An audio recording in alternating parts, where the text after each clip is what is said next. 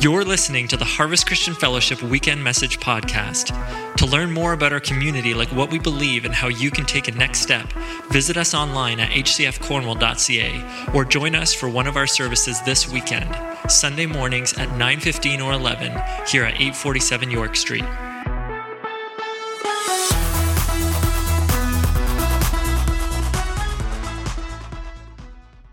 Take off my mask. Tomorrow, I'll take my mask off.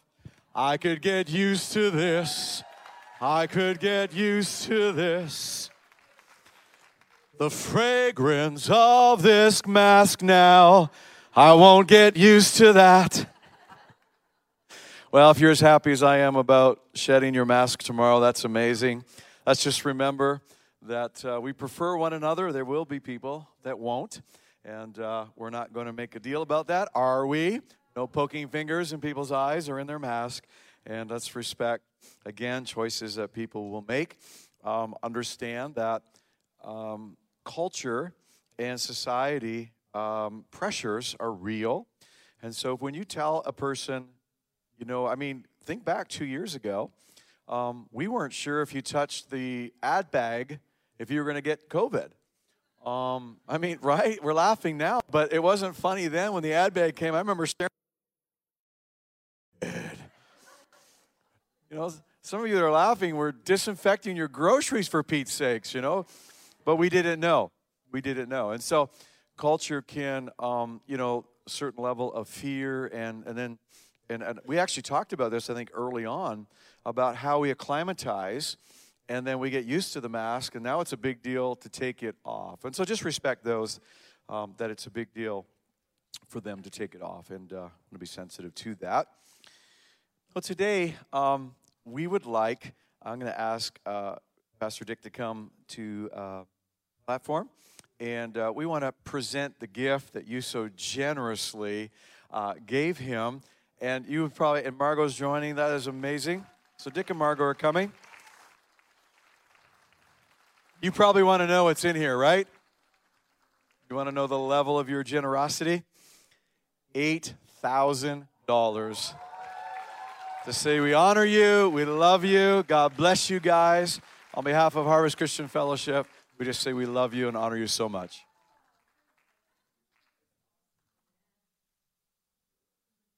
Chris said that when she was praying that God knows every hair on our head.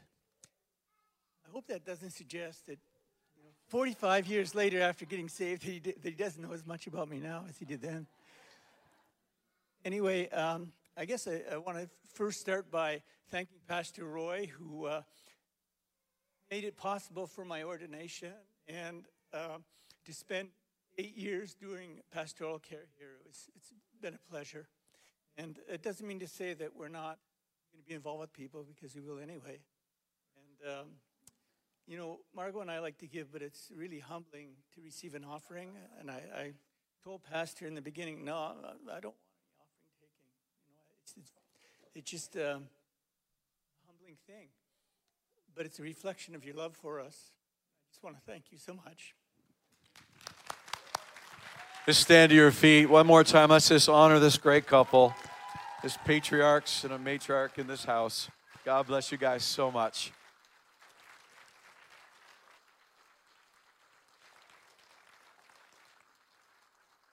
You may be seated. Hey, everybody online, God bless you for joining us today.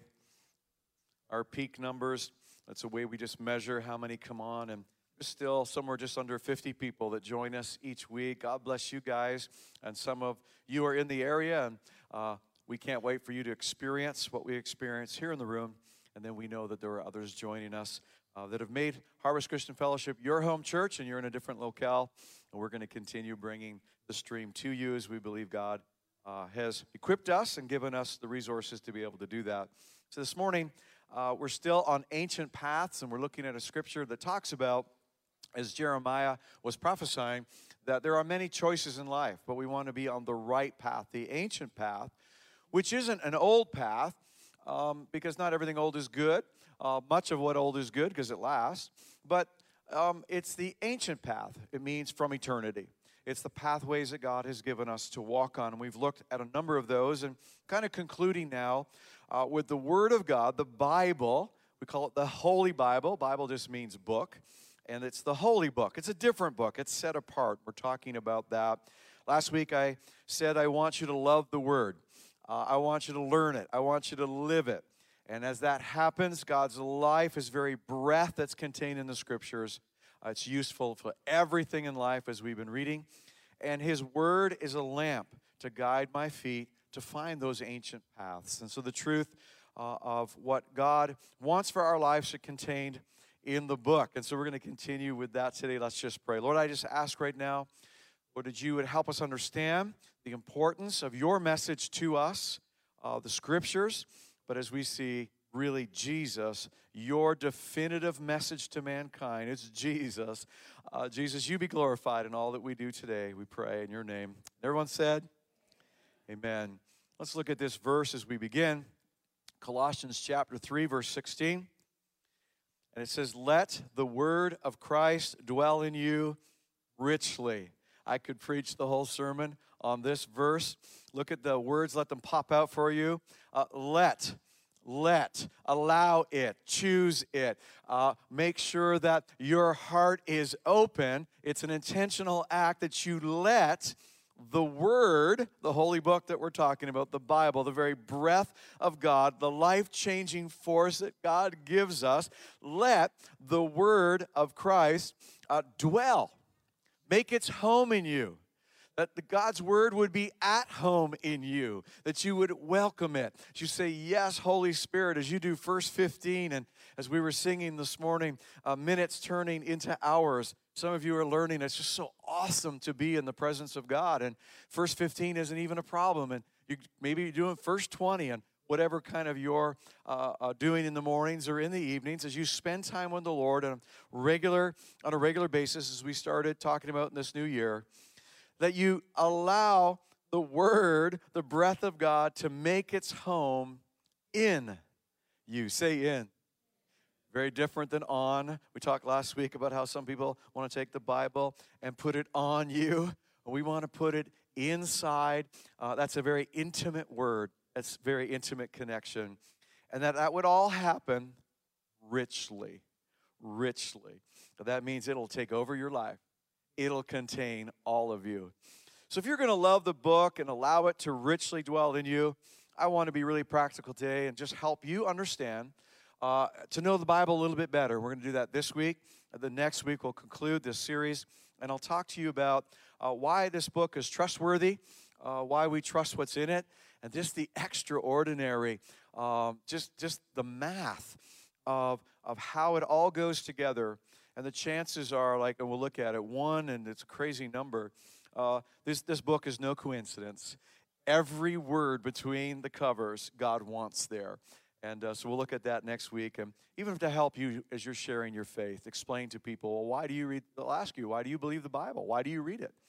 And you'll have an answer for them next week. But this week, just to help you understand the Bible a little bit better, in order to do that, get a translation that you like. Get a translation that you like. And often people will say, well, Pastor, what would you recommend? And I'll give you a recommendation as we go through this. But let me just give you some background about the translations and why do we use that word translation.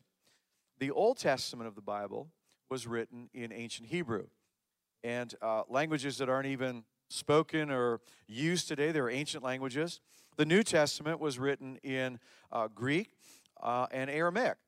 And so if you have an English Bible, I don't think there's anyone probably here today that's reading the original Hebrew Old Testament and the Greek and Aramaic New Testament. You have an English Bible, say English. Or you might have a French one. And so it had to be translated into English from those original languages. And so people will often say, well, how do you know that the translations are reliable and accurate? And they kind of have this thought. You remember when you were kids, or maybe you've done it at parties as an adult, where you play the message game. And so a bunch of people in the room, and you whisper a message into somebody's ear. And might whisper something like, Joe went to the store to buy blueberries. And that's the message. And so it goes from person to person to person to person to person to person to person to person. And when it gets to the end, the final person says, Jane went and picked wild mushrooms and had a hallucinogenic experience. And it's like, it's nothing like how it started, right? Because everybody's adding or didn't quite hear it, made it up or whatever. And so people kind of have that idea that the Bible was kind of translated like that over the centuries, and that, somebody just got this manuscript and then this person got that one, and that there's not a lot of reliability. Well, really, it's so fascinating how we have our English translation, because it's nothing like the Message game. The Bible was translated in a process where the oldest manuscripts that were written, and the scribes that would copy the manuscripts, they would give their life to do that, and to write every word, to dictate and to write, so there would be constant manuscripts available. And there's really amongst the scholars and literary people, there's no debate or argument about the reliability of these ancient manuscripts that are used each time. So when they do an English translation, the scholars go back to those manuscripts. You say, well, how do we know if it's not the original one, like Moses? Do you have the one Moses wrote? And when he wrote, Moses was the author of Genesis, Exodus, Leviticus, and Numbers, Deuteronomy, first 5 books of the Bible. And when he was writing, do we have those manuscripts? No, we don't have those manuscripts, but reliability is not debated. And it's really interesting, in 1947, quite a long time ago, but in terms of contemporary history, that a shepherd boy was in the Dead Sea region, and he was just sitting there bored one day. He was a shepherd, and he's just kind of, staring around, and he spotted this little opening inside of he hadn't noticed it before. He started in this little rock face. He starts throwing rocks at it, the way a kid might do, and just kind of watching the sheep and throwing that rock. And he's throwing that rock, and all of a sudden he hears a crash, and something breaks. And he's like, oh, crap. My dad's going to be mad. And so he goes in to find out what it was, and there was a bunch of clay jars. And it became one of the greatest for biblical archaeology, and just for archaeology as a whole. 1947, there was a dig there, and it unearthed the oldest, even older than the ones we were using, manuscripts of the Bible that dated back, some of them much more than 2,000 years old, and there wasn't one contradiction in those older manuscripts than the ones that had been being used for some of our English translations. And so it's just amazing as we look at how the Bible was translated from these old manuscripts, ancient manuscripts, and just the reliability of our Bibles as we carry them today. So when I say get a translation, you understand what that is and how they're translated. Different kinds of translations you should probably be aware. And one is called formal equivalency. And that would be our King James Version, the New King James Version, the New American Standard Bible, and the English Standard Version, which I love. And so as you're getting a translation that you like, this particular way of translating is word for word. It's a word for word translation. So each word is given an English equivalent. Now, we have the King James Version up there, which is the oldest English version, and it was translated in 1611. 1611, over 400 years ago. And it was a great translation 411 years ago. And it served the English-speaking church for a very long time and still does today. But the grammar and the words have drastically changed. We don't speak the King's English anymore, do we? I mean, it's all kinds of craziness in that old language. And you will meet people, though, I just need to kind of point at this. You will meet people for some reason. And I've looked at their reasons. They call themselves King James Version only churches. And they're very strict about this. And they believe if you read another English version other than the King James Version, because somehow that's really the one, that's like the one Jesus carried, in Jerusalem, No, he opened the scrolls of Isaiah that were a manuscript that were kept at the temple. Some of those manuscripts that Jesus read from probably used in some of our translations. So there's nothing special about the King James. In fact, great translation then, not so much today. Very difficult to understand.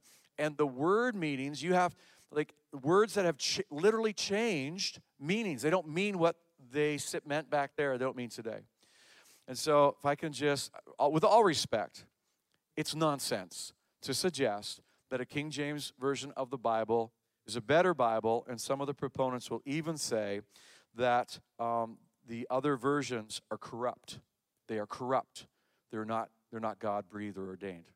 And I just want to go on record and online and in this room, that's nonsense.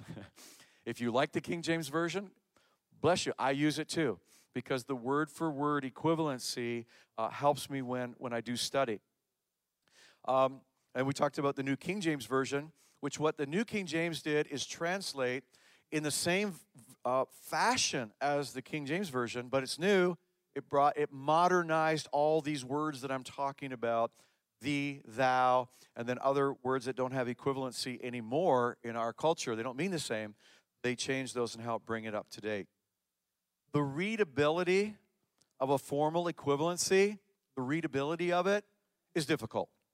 It's not the easiest book to read.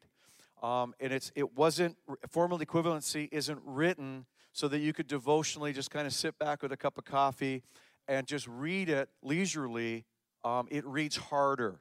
There's a lot of punctuation and grammar and a lot of things going on. And doesn't make it better, doesn't make it worse, it makes it different. I'm just pointing that out as you're landing on a version, or maybe you want looking for a new version. And I love doing that. I love getting from time to time a new version and just read it, because sometimes I get familiar. I'll read a scripture that I've read maybe 1,000 times, but reading it in a new translation helps make it fresh again to my spirit. Functional equivalency, the New Living Translation, which we use a lot here on Sundays, the Good News Bible, today's English version, and the NIV. They're not word for word, they are thought for thought. And so the thought's captured and written in a way that makes readability much easier. And so it's more of a reading Bible, and it was also written, the NIV was written so the average person between grade 5 and grade 7, that reading level could understand and have the Bible in their hands. In fact, I mentioned the NIV. If you wanted a recommendation, that's the one I would tell you to go get, because the NIV, the New International Version, is both formal equivalency and functional. So they did the formal translation first and then made it a functional and made it readable. Again, their goal being that a grade 5 student could understand it. A paraphrase, we use the Message here, the Living Bible. There's a new paraphrase called the Passion Translation. It's not a translation at all. It's a paraphrase. And the reason we call it a paraphrase is they've taken existing English translation Bibles and translated those into a language or readability that communicates it maybe in a more modern vernacular. And so we read the Message. Nothing wrong with paraphrase. If I'm studying and I want to know what those original languages really were communicating, because that's important to unlock the thought of what God is saying to us. And I want to be true to the Scripture. So as I'm studying, I do a lot of the word for word. In fact, I go back and look at the original languages before I preach any verse. And see what that Hebrew word means and see what that Greek means. So with confidence, as we share the word here at Harvest, that we're getting a really good understanding of what God was saying.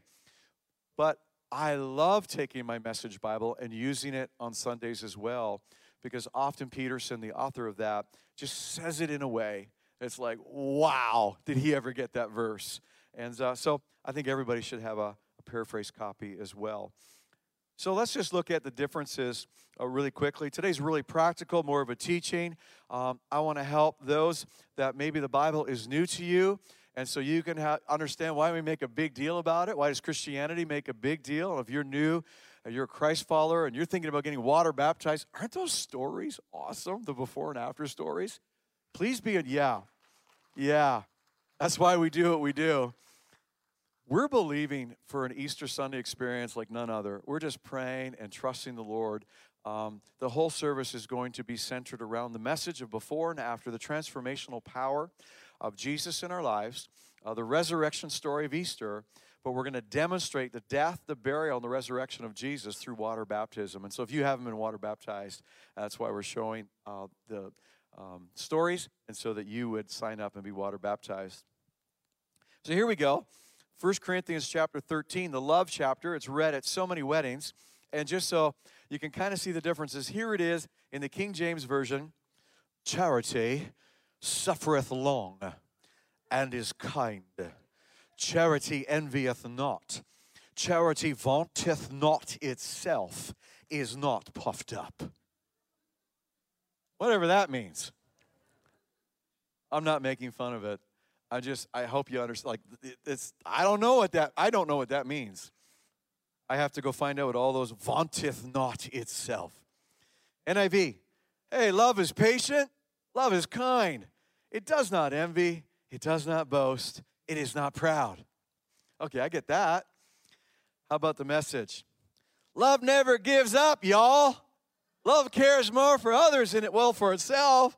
Love doesn't want what it doesn't have. Love doesn't strut around, strutting its stuff. Doesn't have a swelled up old head. And it's just in language that we can understand. And you can kind of almost hear somebody, these words, and they come into an understanding, and we go, I really get that. So there's just an example of how they've been translated and why they're different. Is one better than another? Not better. They're different. Understand the differences. Get a translation that you really like. And you can do that, right? You can download. There's so many apps now, and download them for free. Have a look. And then invest in a paper Bible. I do think I love technology. Most of my morning time, I do use my phone Bible. But not foam, my phone Bible. I don't have a foam Bible. I love marking up my Bible, and I've gone back with my markers and my pens, and just it's not the same in the app doing that. And I know I highlight the app too, but something about paper, and it's not because I'm old. Number 2, get a study Bible. The Amplified Bible, I didn't mention it. The Amplified Bible will give you the translated word in English, and then in brackets tell you what that word means in the original language. So you get a language dictionary and the words. So it's not readable, but it's great for study. If you don't have an Amplified Bible, think about getting one. Jack Hayford has a Spirit-Filled Life Bible. Highly recommend. Jack Hayford's seminary in Van Nuys, California is one of the highest rated contemporary today places to study for full-time ministry, and is in the genre of Holy Spirit-filled church like we are. And it's a great study Bible. So the verse is there, and there's some commentary to help you understand what's being said. And then our friends at Life Church Application Bible, and that's a great one as well. Number 3, we're talking about getting to know your Bible and understanding it more, the practicalities. I want you to love the book, and you need to understand it, how its pieces go together. And we talk a lot about small group, understanding the Bible. Get into a small group, and there isn't one to get into right now.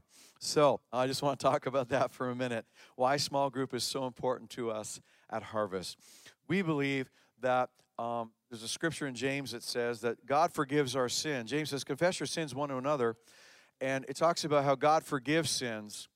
But we heard a story today about how when we've been sinned against, not only does our sin cause consequences, but we've been sinned against.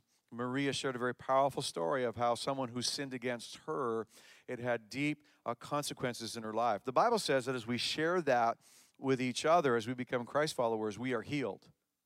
Healing of the past, finding freedom, which is really important to us at Harvest. We want you to know God. We want you to find freedom from yesterday. We want you to discover that you have giftings that God wants to use, and we want you to make a difference with those giftings. That's our mantra.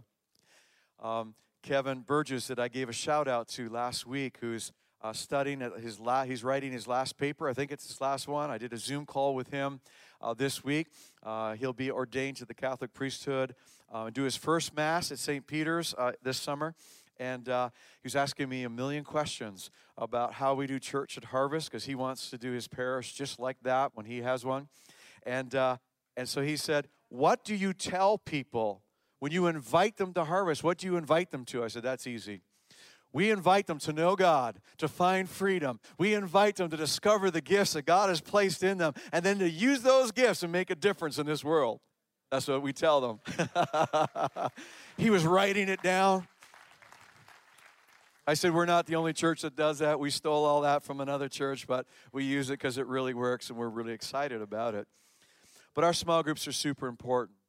And what we're doing right now is we made the decision, rather than start small groups back up, as we're starting so many things back up, that we wanted to wait and really look at the model.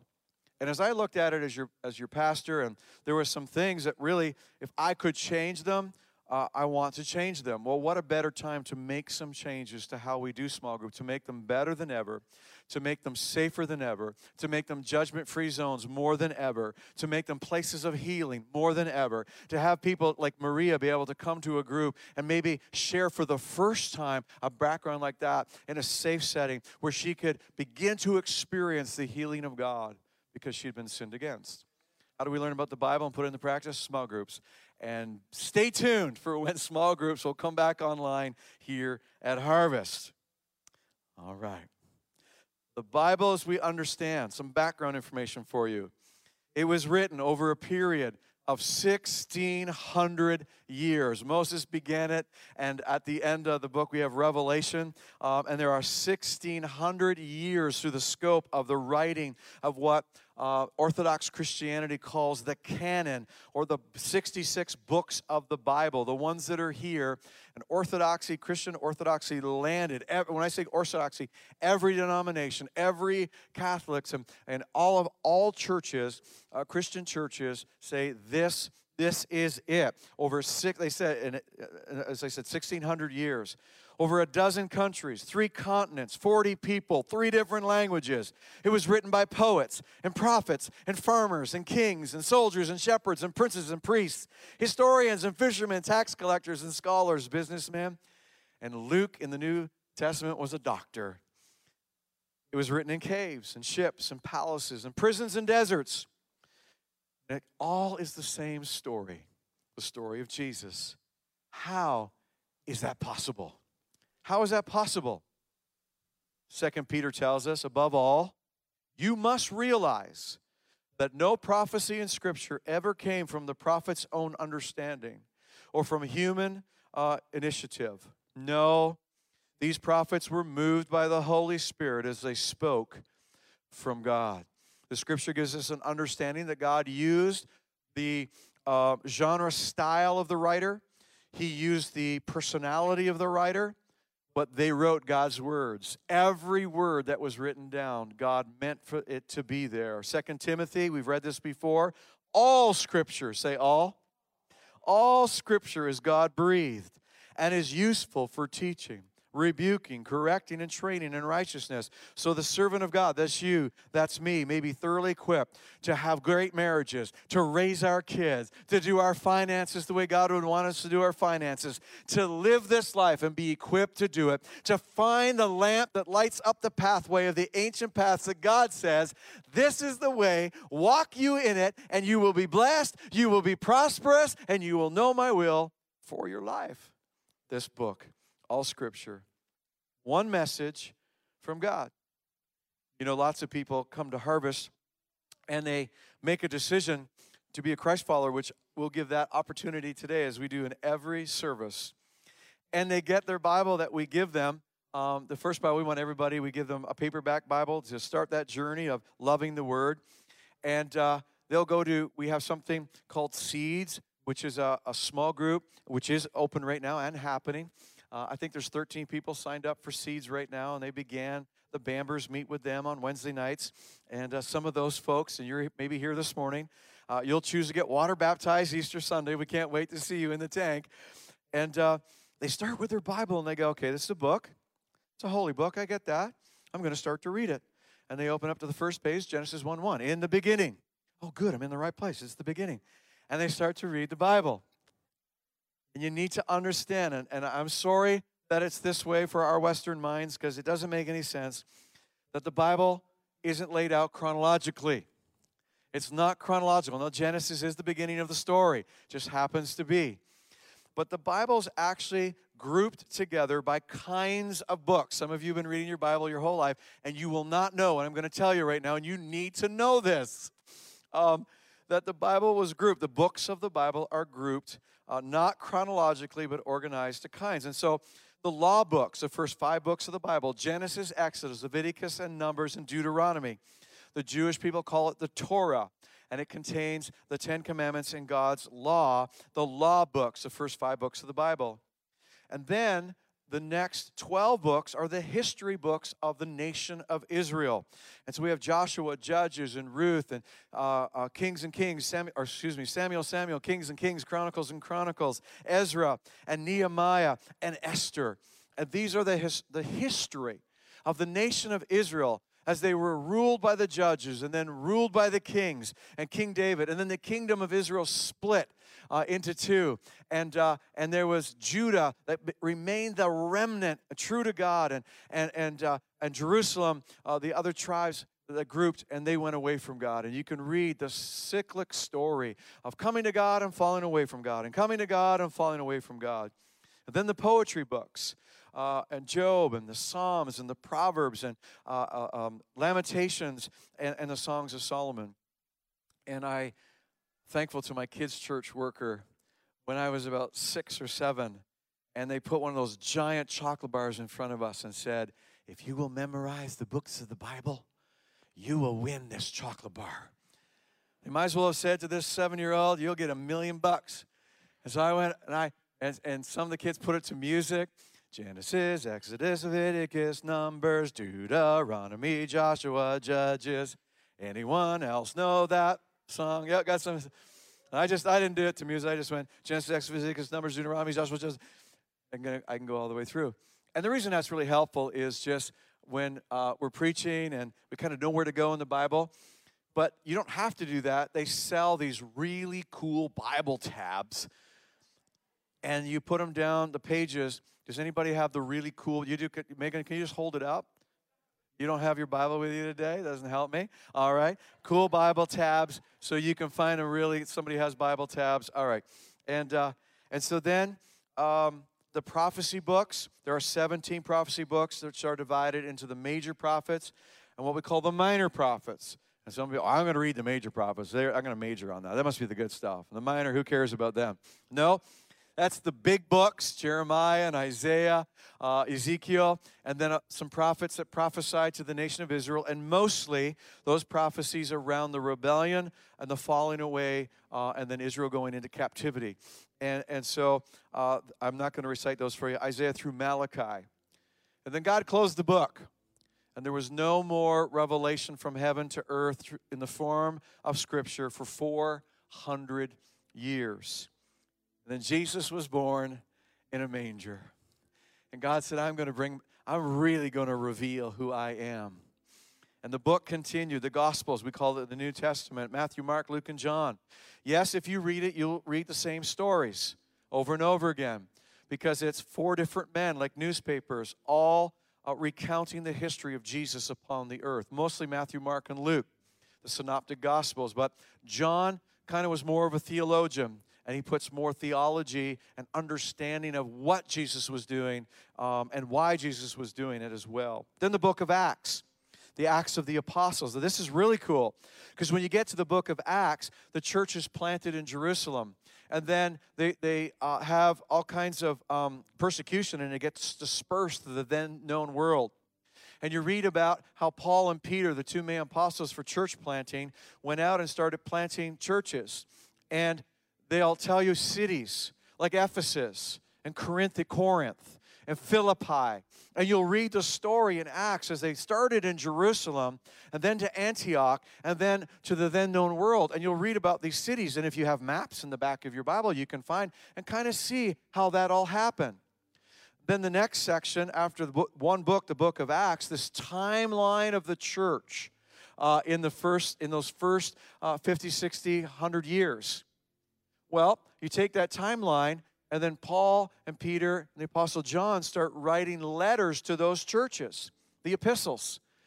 And you can take those letters, like Corinthians, and you can take that letter and take it over to the book of Acts and pop it in.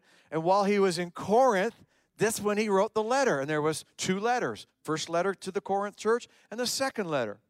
John wrote 3 letters to the churches that he was overseeing. And the apostles would write these letters called the epistles that have become our doctrine and how to do what we do in local church. That's so you can understand the epistles. And then the final book, the Revelation, which is a prophecy. We call it apocalyptic literature. It's a look at the end of the age and what heaven will be like. So there's your Bible. In a not a chronological, but if you want to read it chronologically, get a chronological Bible or a Bible 1-year Bible reading plan. Really recommend that, as long as when you get to day 17 of not reading it, you don't go, this isn't working. And now I got to catch up 17 days. No, don't do that. Be free. Forget the 17 days you didn't read and just jump back in again. And what the 1-year Bibles do is take a chronological look and helps you understand and pulls. Why is it pulling a scripture from here and from there? Because it's giving you how the Bible, the theme of the Bible from the Old and then from the New, and ties it together. Well, what's this book all about?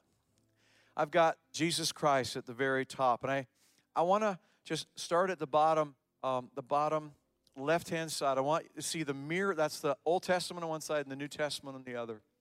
You're going to love this.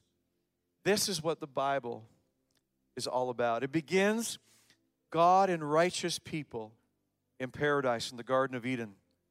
Genesis chapter 3, Satan and sin entered the world, and chaos resulted to the human race. Because 2 things. When we're separated from God, which was what Adam and Eve decided to do, is walk away from the plan of God and not have God's light on their feet. And they were now separating themselves. When Satan and sin comes in, we get separated, and chaos is the result. You might be sitting here today going, my life is in chaos. And I would ask you, are you separated or joined with God today? In a moment, I'm going to give you an opportunity to join your life to Jesus, to invite Jesus into your life, and to end the chaos and the sin in your life, and to have eternal life today. Satan and sin entered the world. Sin twisted God's creation to the point that we read about Noah's flood, and God judged and destroyed the world because God said, I can't have this anymore. Sin has so corrupted my creation. After the flood, the Tower of Babel, and we read about the one world attempted government system where humanity said, we don't need God. We're going to build a tower. In fact, we're going to build it so high it's going to reach the clouds. No, we don't think it was like the CN Tower and taller. They didn't have technology like that. But the idea was whatever the tallest building was back in that era, taller than the pyramids, taller than whatever, we are going to be God. Humanity pushing God out of the equation. We don't need God. We'll run this planet called Earth. Well, God said, no, we're not doing that. God took his government and placed it in the 12 tribes of Israel, his people. He called it his holy nation. And we read about that in the Old Testament. The book closes the Old Testament, the Old Covenant and the New Covenant opens. And I'll tell you why there was a new covenant. Because in the Old Covenant, the 12 tribes of Israel, God gave them a law called the 10 Commandments. And he said, in order to be holy, like I'm holy, you're going to have to keep every one of these laws. God knew that wasn't going to work. The Bible declares it wouldn't work. The reason God did it was mankind was certain that he could do this all on his own. The Bible actually uses the word that God frustrated mankind to realize that we could not be God. We could not be at the tree of the knowledge of good and evil, know the difference between good and bad, and only do good. We have sin in our lives. We're separated from God.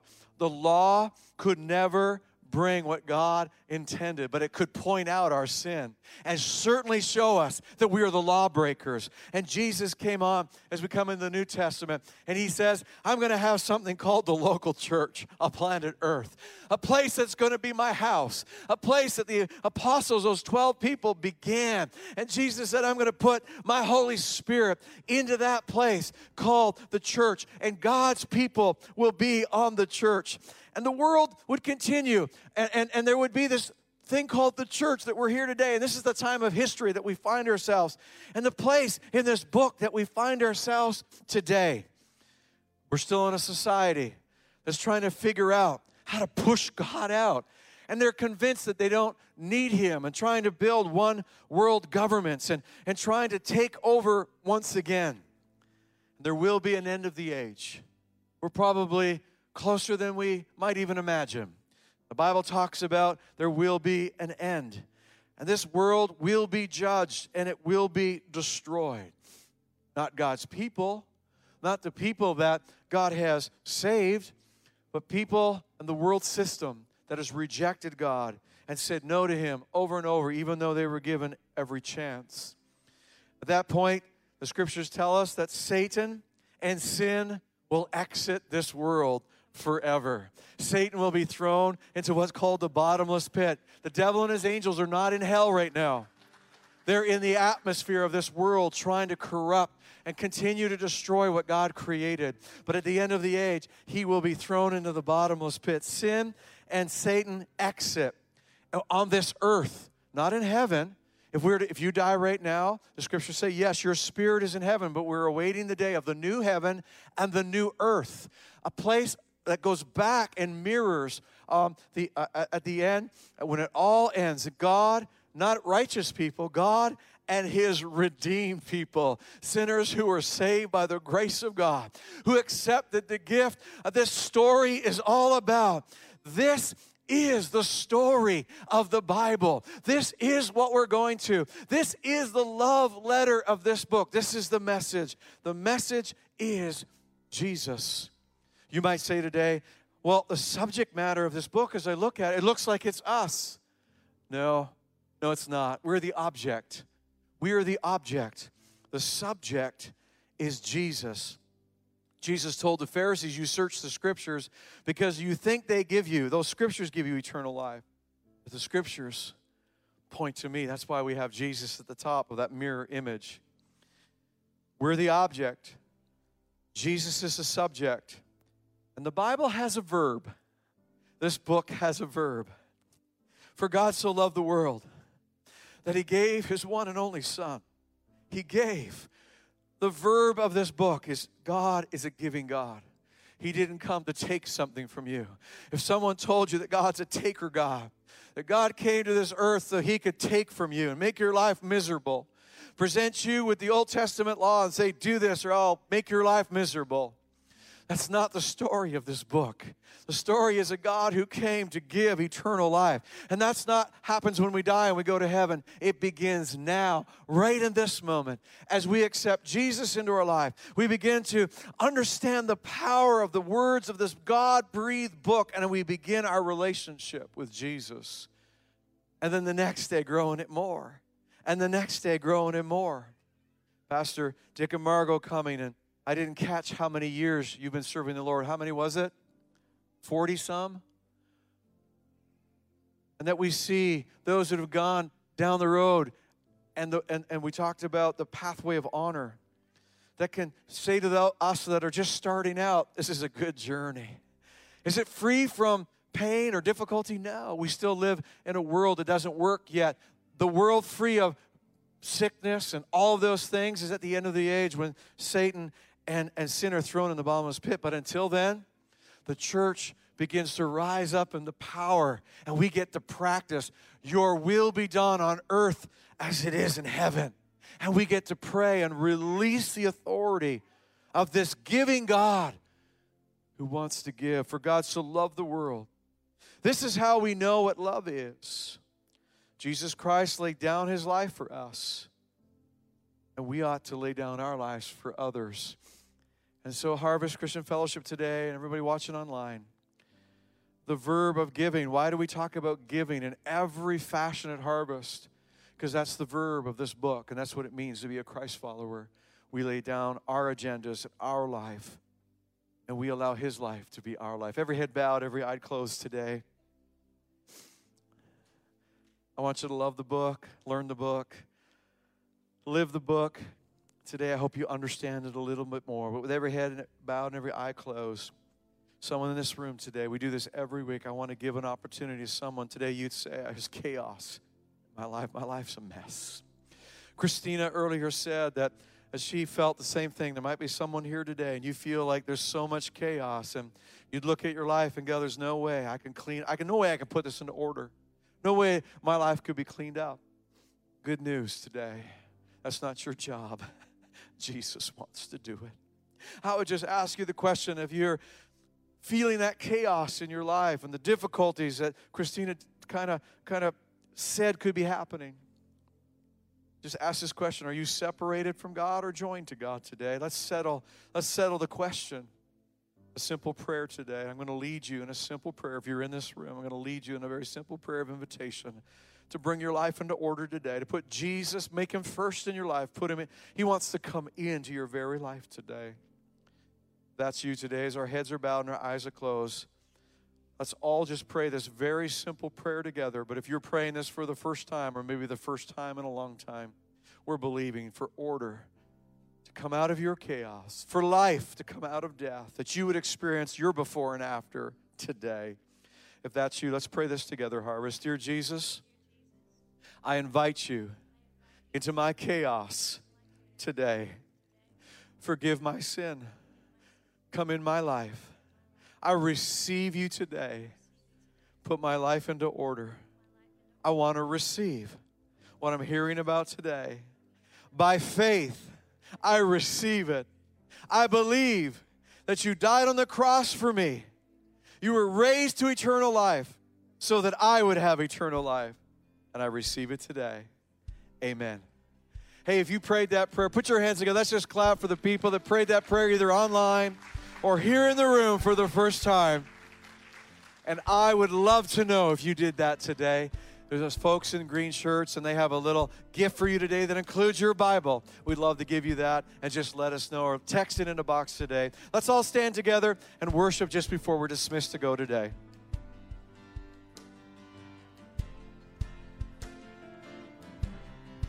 Oh, the overwhelming, never-ending, reckless love of God. Oh, it chases me down, fights till I'm found, leaves the 99. And I couldn't earn it, I don't deserve it. Still you give yourself away. Oh, the overwhelming, never-ending, reckless love of God.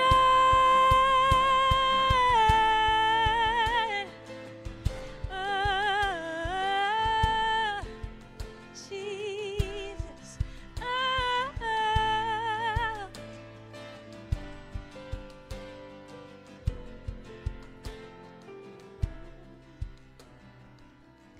There's no shadow you won't light up, mountain you won't climb up, coming after me. There's no wall you won't kick down, lie you won't tear down, coming after me. There's no shadow you won't light up, mountain you won't climb up, coming after me. Jesus. There's no wall you won't kick down, lie you won't tear down, coming after me. Oh, no shadow. There's no shadow you won't light up, mountain you won't climb up, coming after me. Oh, there's no wall you won't kick down, lie you won't tear down, coming after me. There's no shadow, no shadow you won't light up, mountain you won't climb up, coming after me. Oh, come on. There's no wall you won't kick down,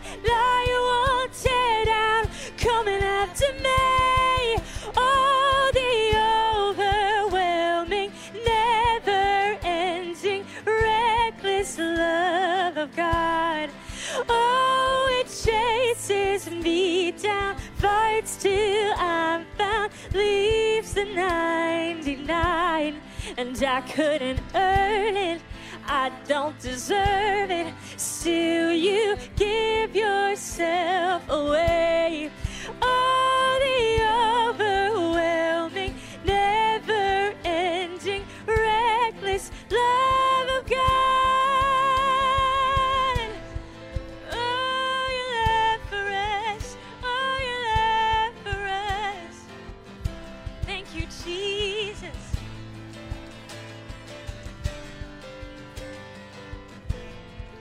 Come on, let's sing it one more time. Oh, the overwhelming, never-ending, reckless love of God.